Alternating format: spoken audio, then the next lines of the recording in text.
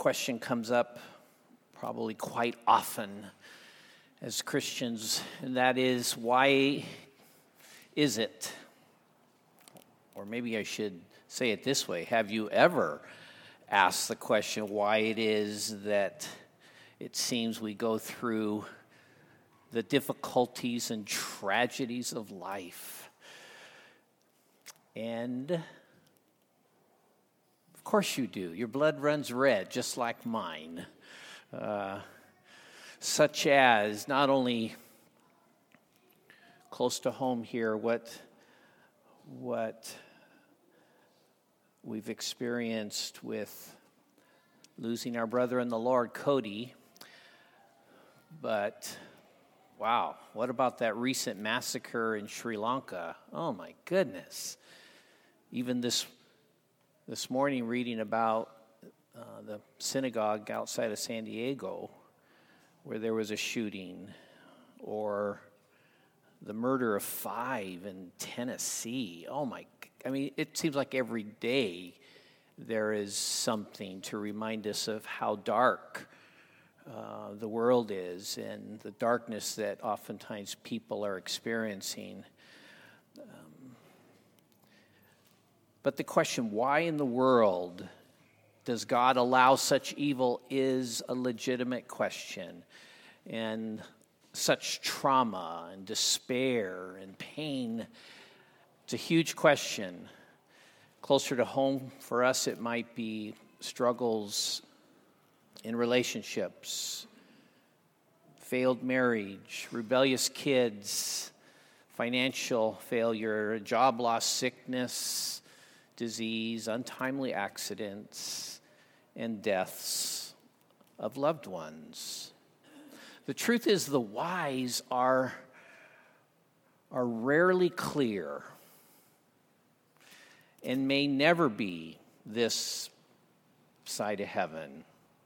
And to presume otherwise really can sometimes border on insensitivity and downright arrogance. I find it's okay more and more, especially before those who are hurting, when they ask me why, to honestly admit I just don't know why. But for the follower of Jesus in the midst of a tragedy or hardship, the promise in Romans 8:28 does help tremendously. Now, I understand it depends on where you are in the midst of your tragedy and how much grief and hurt you find yourself in. And sometimes it's very difficult to even accept this. You don't want to hear about it. I understand. But from our finite vantage point, there is much, in spite of the fact that there is much that is so confusing, so senseless, this promise is a huge reminder for those whose hearts are open of what is absolutely true, of what is certain, of what kind of hope there is in the darkness. This promise is a reminder of what we can count on, that only an infinite God can do, how he can bring about an amazing measure of good to the lives of his sons and daughters through their tragedy and pain. This is a big subject. I'm going to try to narrow it down to just a few things that we can know for certain. Years ago, maybe you've heard this story, there was this fishing fleet that went out from a small harbor on the coast of Newfoundland. And in the afternoon, it is said that a huge storm came up. And when night settled, not a single vessel of the fleet had found its way into port. All night long, as you can imagine, families, wives, and children, mothers, paced up and down the beach in fear, calling on God to save their loved ones. Now, to add to the horror of the situation, it is said that one of the homes caught fire. And since the men were all away, it was impossible to save that home. When morning broke, it is said that the entire fleet, to the joy of all, the entire fleet had found safe harbor in the bay. But of course, there, as you can imagine, one face that was a picture of despair. It was the wife of the man whose home was destroyed. And of course, she met her husband, and she was in tears. And she says, "We've lost everything. We're ruined. Our home and all it contained was destroyed by fire." But the husband grabbed his wife and hugged her and said, "Thank God for the fire, for it was the light of our burning home that guided us into port." Of course, there's a reason why the husband could give thanks, isn't there? Before the wife could. He could see what she could not. He could see how it was that God had used the horrible fire to actually save their lives. Now, for us, it's going to require a bit more, right? Being fully persuaded that there is one, our God, who can see what we cannot, and that he wants and will use our troubles, even troubles we bring on ourselves, believe it or not, to help us and save us. Now, this is hard. I have not mastered this. It's what the Bible calls faith. A faith described in the scriptures in Hebrews as the conviction of things not seen. Now, the psalmist seemed to have this kind of faith. He declares, "You, Lord, have dealt well with your servant. It is good for me that I was afflicted." Now, either the psalmist was a lunatic, or he had learned something that you and I often struggle to grab hold of. That is affliction and tragedy, as horrible and difficult and senseless as it seems, it is often used by God for our good. And that's the hope in the darkness, and I want to give some flesh to that goodness. What sort of good? Well, first, very quickly, let me suggest a couple of things. We know, according to the scripture, we know that affliction and struggle can make us strong in character. The kind of strength where we fight to never give up. James, the brother of the Lord, taught this, saying, "Consider it pure joy, my brothers, whenever you face trials of many kinds, because you know that the testing of your faith develops perseverance, that you may be mature, complete, lacking nothing." Truth is, an untroubled, carefree life is usually a shallow and a feeble one. Little worthwhile in life comes apart from struggle, oftentimes great struggle. And those who, by the grace of God, face their catastrophe and setbacks often see their greatest victories arising out of the ashes. Struggle by God's grace can make us strong, but it also can make us sympathetic, or we might say empathetic.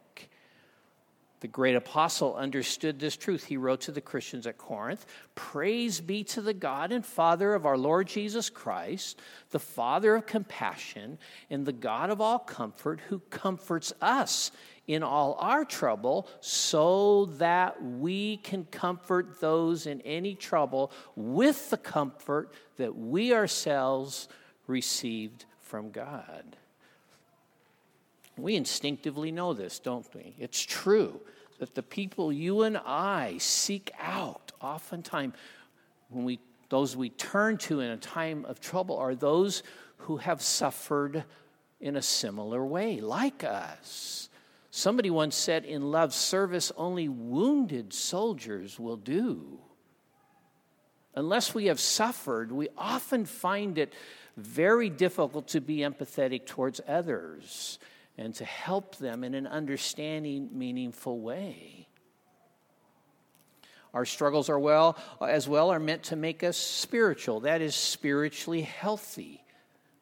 The psalmist said as much in the same text. He said, "Before I was afflicted, I went astray, but now I keep your word. It was good for me to be afflicted so that I might learn your decrees. Adversity does have a way, amazingly, of keeping us aware of God and our desperate need for Him.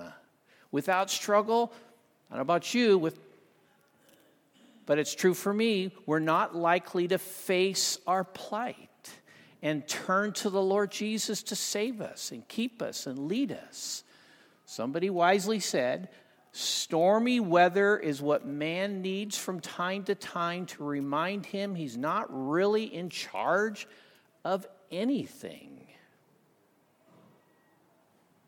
Now, we are a church family, a community, certainly a nation where tragedy and heartache will continue to visit us. Short of Jesus coming back and setting all things right, we all wish it would just go away, but it won't. Why? Well, I wish I knew. If you got the answer, I'd like to hear it. But I doubt that you know as well, why as well. Only God knows, and it's not always His way to reveal the big picture. He simply asks us, as we have sung, and we actually said we would, He asks us to trust Him. Trust Him. And such trust, wouldn't you agree, should come easier as we remember what our God has revealed in His Word. There are things that we can know, according to Romans 8:28. We can know that all things work together for good. Some of that good is the strength and the sympathy and the spiritual health that evidently God means to only come at times in our lives by being hurt. A couple weeks ago, I had a doctor's appointment. And when the doctor was about to take a chunk off of my ear and a chunk off of above my eyebrow, he reassuringly said, "This is going to hurt, but it's going to help." And I said, of course, I'm shaking like a leaf, and I said, I hope so. Anyway, on a serious note, I mean, how often is our great physician, we might say, speaking to us a similar message, assuring us He's got it all taken care of if we would but listen. Richer life, the more abundant, fulfilled life that He's promised us is really His only purpose. Why would we be so foolish to refuse it? So today, this morning, my encouragement to you is to take that crucial step of faith and to let the Lord have His way. All of us, to let Him have His way with us, especially in the midst of our struggle, no matter how it comes, no matter how confused we might be over the whys. And I do know that it's easier said than done. But the good does not stop there. The things that we can be confident about, according to Romans 28, be sure of, knowing beyond a shadow of a doubt, doesn't stop there for the believer. There is at least one more I want to mention. And this is probably the harder of the four to receive. I want to suggest that not only does God want to use our hardship and tragedy and pain and heartache to make us strong, sympathetic, and spiritual, but as well to make us a spectacle. A spectacle. And yep, you heard me right. God wants you to be a spectacle. Listen to 1 Corinthians chapter 4, verse 9. The Apostle Paul says, "For I think God has exhibited us apostles last of all, as men condemned to death, because we have become a spectacle to the world, both to angels and to men." You see, while the leaders at the church of Corinth, evidently they were looking for this soft and comfortable life, you might say, living the American dream. Paul, he asserts in verse 9 and the surrounding context that he and the other apostles were finding their lives increasingly exposed to pain and struggle, even the threat of death. I mean, so much for living the Christian abundant life. Now, I'm fascinated by this statement in this verse. God has exhibited us. We have become a spectacle. This literally means, really, when you really grab hold of it, it means that God purposely, this just didn't happen by accident. It wasn't a coincidence. It was providential. God purposely, a part of the good that he had in mind for Paul, and I'm going to suggest he has in mind for us, is he put Paul by design in public view, on public display for others to watch. The word spectacle here literally refers to a theater. It's the picture that Paul has in mind is, of course, the Greek and Roman amphitheater of the first century, in which gladiators, they were entertaining the crowds at the end of all the various daily entertainments to put on a show that would not be forgotten, a show of fighting till the death. Paul seems to see himself as if he were in such an arena, contending with foes and destined to death. Around him and above him, that is the world, angels and men, they're gazing upon this struggle. Paul's words here really often pointing to an often forgotten truth, that by God's sovereign design, again, this is what fits in this Romans 8:28 passage, this promise. By God's design, much of the Christian life is meant to be played out, or might we say fought for, in public view. Why? Why would God do that? How can that be good? Well, so the public, the spectators of our lives, those who you and I, day in and day out, cross paths with, our friends, our family, our neighbors, so they will be a witness to what? The grace of God, the victorious, life-changing power of Christ. We are meant to be spectators. A spectacle. You see, not only does God desire to use our troubles and trials for our good, but as well for the good of those who know us but don't know Him. We see this clearly illustrated in Philippians chapter 1, verses 12 through 14. Listen to the words of Paul. I know you know this section. This is powerful.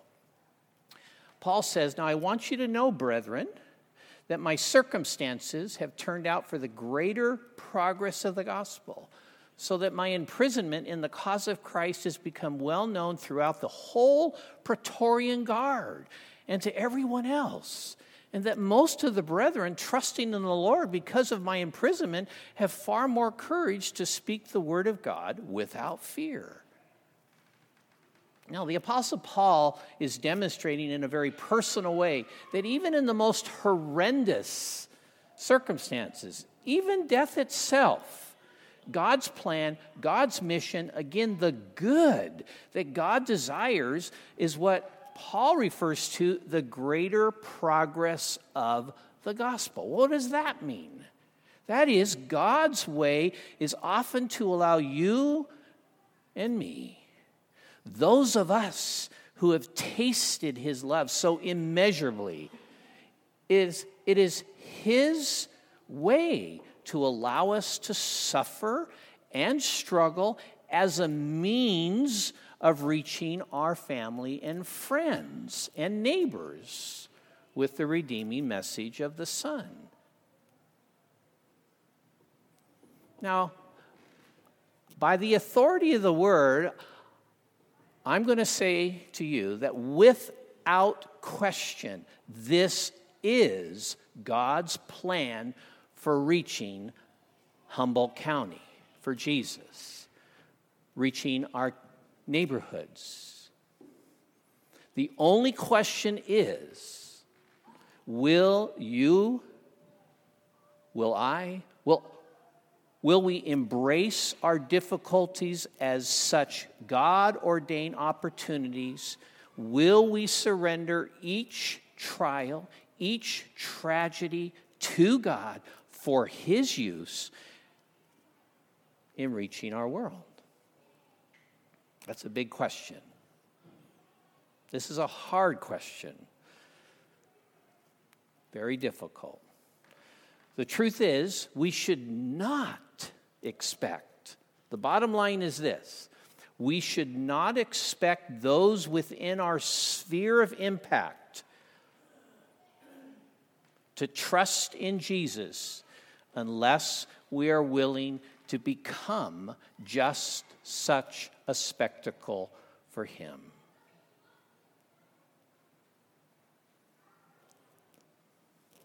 Now, granted, I understand this is a huge pill to swallow. And if you haven't walked with the Lord for very long, even if you've walked with the Lord for a long time, it's a horse pill. It's a big one. Most of it's because of the expectations that we have for our lives and the dreams and the plans. So this is granted. I understand for some of us who are especially in the thick of it, how you don't want to hear this. Let's think about the Christians at Philippi. They knew that their beloved apostle, their father in the faith, who had first brought the news of Jesus to their city, and we actually just studied this in Acts 16, that he had been arrested in Jerusalem for just talking about Jesus and was in a Roman prison. We'll see that in Acts 21 and following. And very likely he was going to get put to death. They knew what happened when you ended up in a Roman prison. And this broke their hearts. They loved this guy.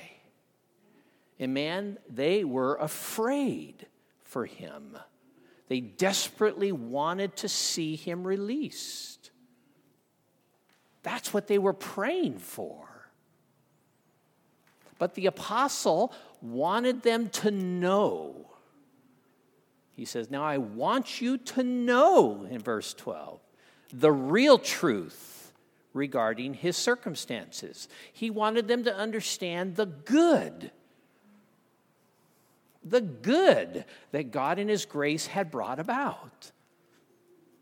The beauty of this passage is how amazingly Christ-centered it is, rather than, dare we say, self-centered? You know, for me, when I talk about my trials and difficulties, I'll just ask my wife, Kim. It somehow turns into this whining and complaining session. I'm sure that never happens with you guys. Kind of singing the woe is me blues, becoming an opportunity to turn the spotlight my way, squeeze a little bit of sympathy for myself. What's fascinating about this passage is Paul doesn't do this. He didn't do any of this. He wants none of this. Instead, he can only see and simply wants his Christian friends to see how his trial, his very public imprisonment, had been used by God for good in the lives of others. Notice in verse 13 that he was a spectacle before this guard, this whole Praetorian guard. And these were simply the soldiers responsible to guard the apostle. He says that in my imprisonment in the cause of Christ has become well known throughout the whole Praetorian Guard, verse 13. I understand, in my in my studies, and maybe you've looked into this Praetorian Guard was about 9,000 strong, and it is said that the soldiers or the prisoners that were under the watch of these guards were usually chained to a particular guard. That was the way they did that, 24/7. Now, talk about a captive audience. How'd you like to be that guard, chained to the Apostle Paul? Of course, Paul saw this as a ready-made opportunity, and evidently it didn't take long for the whole 9,000. That's what Paul is suggesting here. The whole 9,000 knew who this guy was. That this prisoner was no ordinary captive, but he was a Christian. He was a follower of Jesus. The poor guys, again, assigned to watch Paul, they didn't have a chance. Now, Paul understood these guards, and this is part of that I forget. Moment by moment, Paul understood that these guards might never hear about Jesus otherwise. I don't know about you, do you think that way?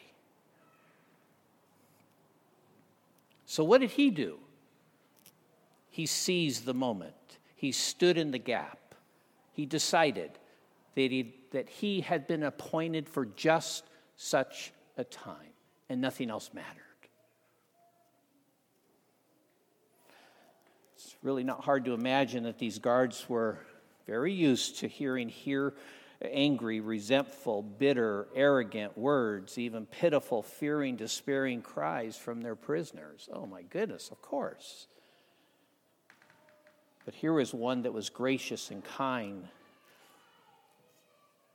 I'm reading between the lines, drawing little attention to his own plight, but instead in love and bold persuasion, turning the focus on them, their plight, their spiritual plight. They must have been drawn to how peaceful, how full of joy, probably completely amazed at how free in heart and spirit he was, in spite of being in chains, about ready to see his death. You can almost see Paul stretching his shackled arms out. Just picture it. Toward his guards and many others who crossed his paths, as the text seems to suggest, inviting them to trust Christ to free them from the shackles of their sin. Oh my goodness. Talk about the irony. What an example of a willing spectacle. Again, Paul was simply embracing his difficulty as a God-ordained opportunity. Now, I've often wondered how many opportunities I've lost through the years to share the gospel with friends and neighbors.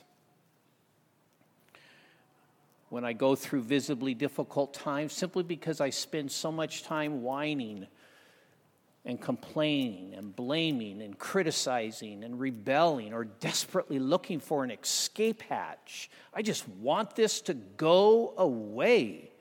I want it to end. All because life has handed me the raw end of a deal. And to be quite honest, it's not usually my nature to consider others. That through my struggle that God just might have in mind for me to bless. I don't think that way normally. Someone that maybe needs Jesus. But of late, and I hope this is true for you, and I hope this becomes increasingly true for you. But of late, he's been showing me that my contact with some is not coincidental or accidental, but providential. And he's asking me to stand in the gap, to seize the moment. And increasingly, I'm finding myself whispering a prayer for them, at the very least, and a prayer for myself. Lord, help me to yield myself in that moment to be a vessel of God's grace and love, however that looks. Now, it's my opinion that the most effective way to share the gospel with someone is when you are invited to. And this usually happens because we've earned the right to. And without question, the best way to earn the right to is to have had a chance to authentically live out your faith before them. If I've seen this once, I've seen it 100 times. Again, being willing to be that spectacle with humility and grace and love, particularly when we are in the thick of a trial, even the trial of a lifetime, when we are at our weakest and totally dependent on God to make it through, where our friends are close enough to watch how we are fighting to stay afloat, fighting to be sustained by God's grace, fighting to trust in His power, to be directed by Him and His Word. Even watching as we allow ourselves to be encouraged by God's people. Never underestimate how God wants to use your suffering to open the heart of one needing Jesus. Never underestimate that. It would surprise us all who God can touch through our pain. When the enduring of our pain is happening through heaven's lenses and lived by heaven's plan. But it comes down to a choice, doesn't it? A decision that we make moment by moment of what to do with our difficulties and tragedies. Now, notice as well that God exhibited Paul as a spectacle not only before the 9,000 strong, the Praetorian Guard, but as well before his brothers and sisters in Christ. This is pretty cool. We read in verse 14, and that most of the brethren, trusting in the Lord because of my imprisonment, have far more courage to speak the word of God without fear. Bottom line is, other believers had drawn courage from Paul's example because Paul was actively laying aside his fear, so did others. And evidently, they began to talk about Jesus in a greater way. He, in a sense, became their hero, their example. His amazing courage to speak of Jesus in the midst of his suffering inspired others to courageously do the same. And we ought not to forget, there's no doubt that they had the risk of imprisonment hanging over their heads as well. Good chance if they would have done what Paul did, they would have experienced similar outcomes. When you agree that every church needs such examples, they're not super saints. Actually, if you read the scriptures, this is kind of what's supposed to be the normal thing that happens amongst us as the family of God, who, like the apostle, are simply in the trenches of real life, and we're leading by example, courageously yielding our struggle to the Lord. Man, we need each other for this. It's going to be hit and miss, granted, but man, we need some good examples of how each of us, in the midst of our struggle and tragedy, are fighting to allow God to use us and to bring about good in us and through us. Now, the stated purpose of the town church is actually pretty cool when you think about it. I'm going to read it to you. I actually had to look it up on the website this morning. Actually found a word that I had no idea what it meant. On the website, so about communion, intinction. How many of you know what the word intinction is? None of you do. I didn't know what it is, so I looked it up. Anyway, He'll fill you in on what that word means. Go on the website. I bet you never read that. I did. But on the website is Town Church purpose, and I did understand it. It says that Town Church is a people. That's you and I. Gathered together. That's what we're doing now. And during the gospel communities. Gathered together and sent by God to proclaim and live out the good news of Jesus in Eureka, Humboldt County, and beyond for the glory of God. Now, that excites me, and I hope it does you as well, because we sincerely are praying that our God will reach Humboldt County and that He'll use us to do it. Now, how is that going to happen? And maybe you've heard me talk about this before. I mean, it's a legitimate question. What method do we use in order to reach our community for Jesus? All right? A lot of different methods out there. We could, maybe if we had enough money, maybe we could hire Franklin Graham. Or what about Luis Palau to do an evangelistic crusade? We probably could only do it once in our lifetime, but maybe if we could get it done once a year, how would that be? Or maybe we should finance a radio or TV outreach program. Or completely blitz and canvass our community with Christian literature through mail or knocking on doors. I don't vote for that one. I could never do that. Or maybe we could drop all this Christian literature. This would be the easy way out, a little costly, but we could buy a gospel blimp. And then say during the jazz festival or reggae by the river or blues by the way, maybe we could just kind of zoom over and drop all this. That would make the news. That would be a spectacle. Or take shifts at blasting the gospel 24 hours a day down at the county courthouse. Again, that probably would make the news as well. In all seriousness, what should our strategy be? What is it that will convince our community that the people that we are crossing paths with day in and day out, that they need Jesus? Well, it could be argued that some of the strategies I've mentioned might have their place. But in the end, the only effective long-term strategy is us. Us. You see, we are the very best argument for Jesus. It's hope, His power, His promise, as displayed particularly, and this is what I'm stressing this morning, through our tragedies and heartaches.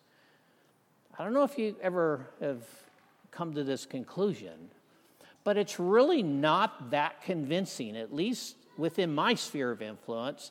It's really not that convincing to my neighbors and my friends, and especially my family, to just talk about Jesus when everything is hunky-dory. When life, you might say, is as smooth as Humboldt Bay on a calm one. But when I can show them, or at least live out, the hope, the joy, the certainty, and completeness in Christ when the sleeper waves of life threaten to sweep me away, then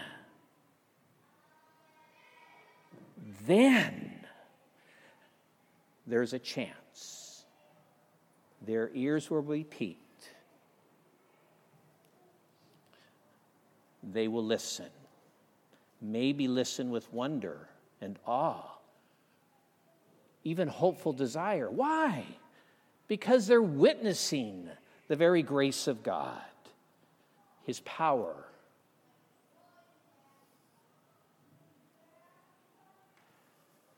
We need those who are championing this sort of outreach strategy, who are quietly and encouraging, leading us by example. So we can learn to do the same. We should be praying for such. We should be praying that we would be such. For our children's sake, let me ask you this. How are your children learning to handle the for sure tragedies of life that will come? Moms, dads, what kind of an example are you to them? What about your neighbors, your friends at work?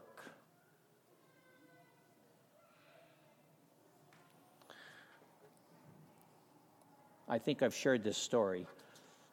Barbara Johnson, in her book, she's a funny gal. And this kind of dates me a little bit because I don't even know if she's still alive. But some of us might remember her. She wrote this book, I'm so glad you told me what I didn't want to know. This is the name of a book, believe it or not. She shares a letter she received from a lady that was really concerned. This lady said this, Dear Barbara, lately I have had several fears that I might be going off my rocker. How can I know if this is happening to me? Signed, Fearful, in Fayetteville. Barbara responds, Dear Fearful, we know that 1 out of every 4 people in this country is mentally unbalanced.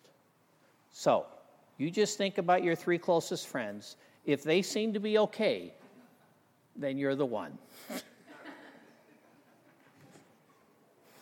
Well, you may think that you're going off your rocker.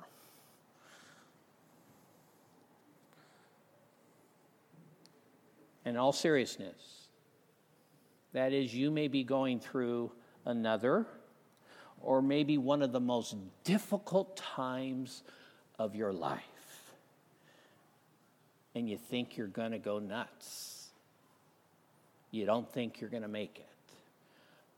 My prayer is that this message will encourage you to know that there's good, that your God longs and desires and has purpose to work in and through you. Won't you trust him with it? Not only to get you through it, but to use you for good. Let's decide together today to trust him to make us, in the midst of our difficulties, strong in character, yes. Sympathetic towards others, oh yes. Spiritually healthy and mature, yes.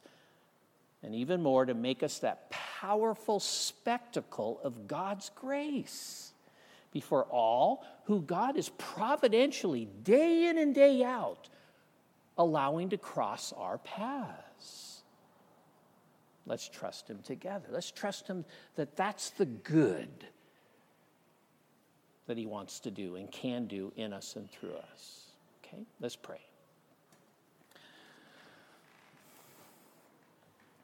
Father, we just pray that you will help us to trust you.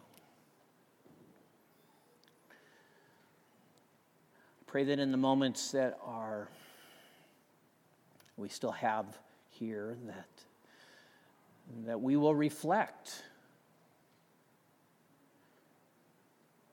that we will consider what it is we're going through and that we're not trusting you with. Things that we're very concerned about, things that strike fear in our hearts, things that we're just not sure how it's going to work out. I pray that we would lift those up to you, we would trust you, we would believe, we'd be fully persuaded of the promise in Romans 8:28, that you will bring about good. And I pray that we'd keep in mind what some of that good is as we have talked this morning. I pray that we would lift this up to you. We pray this in Jesus' precious name. Amen.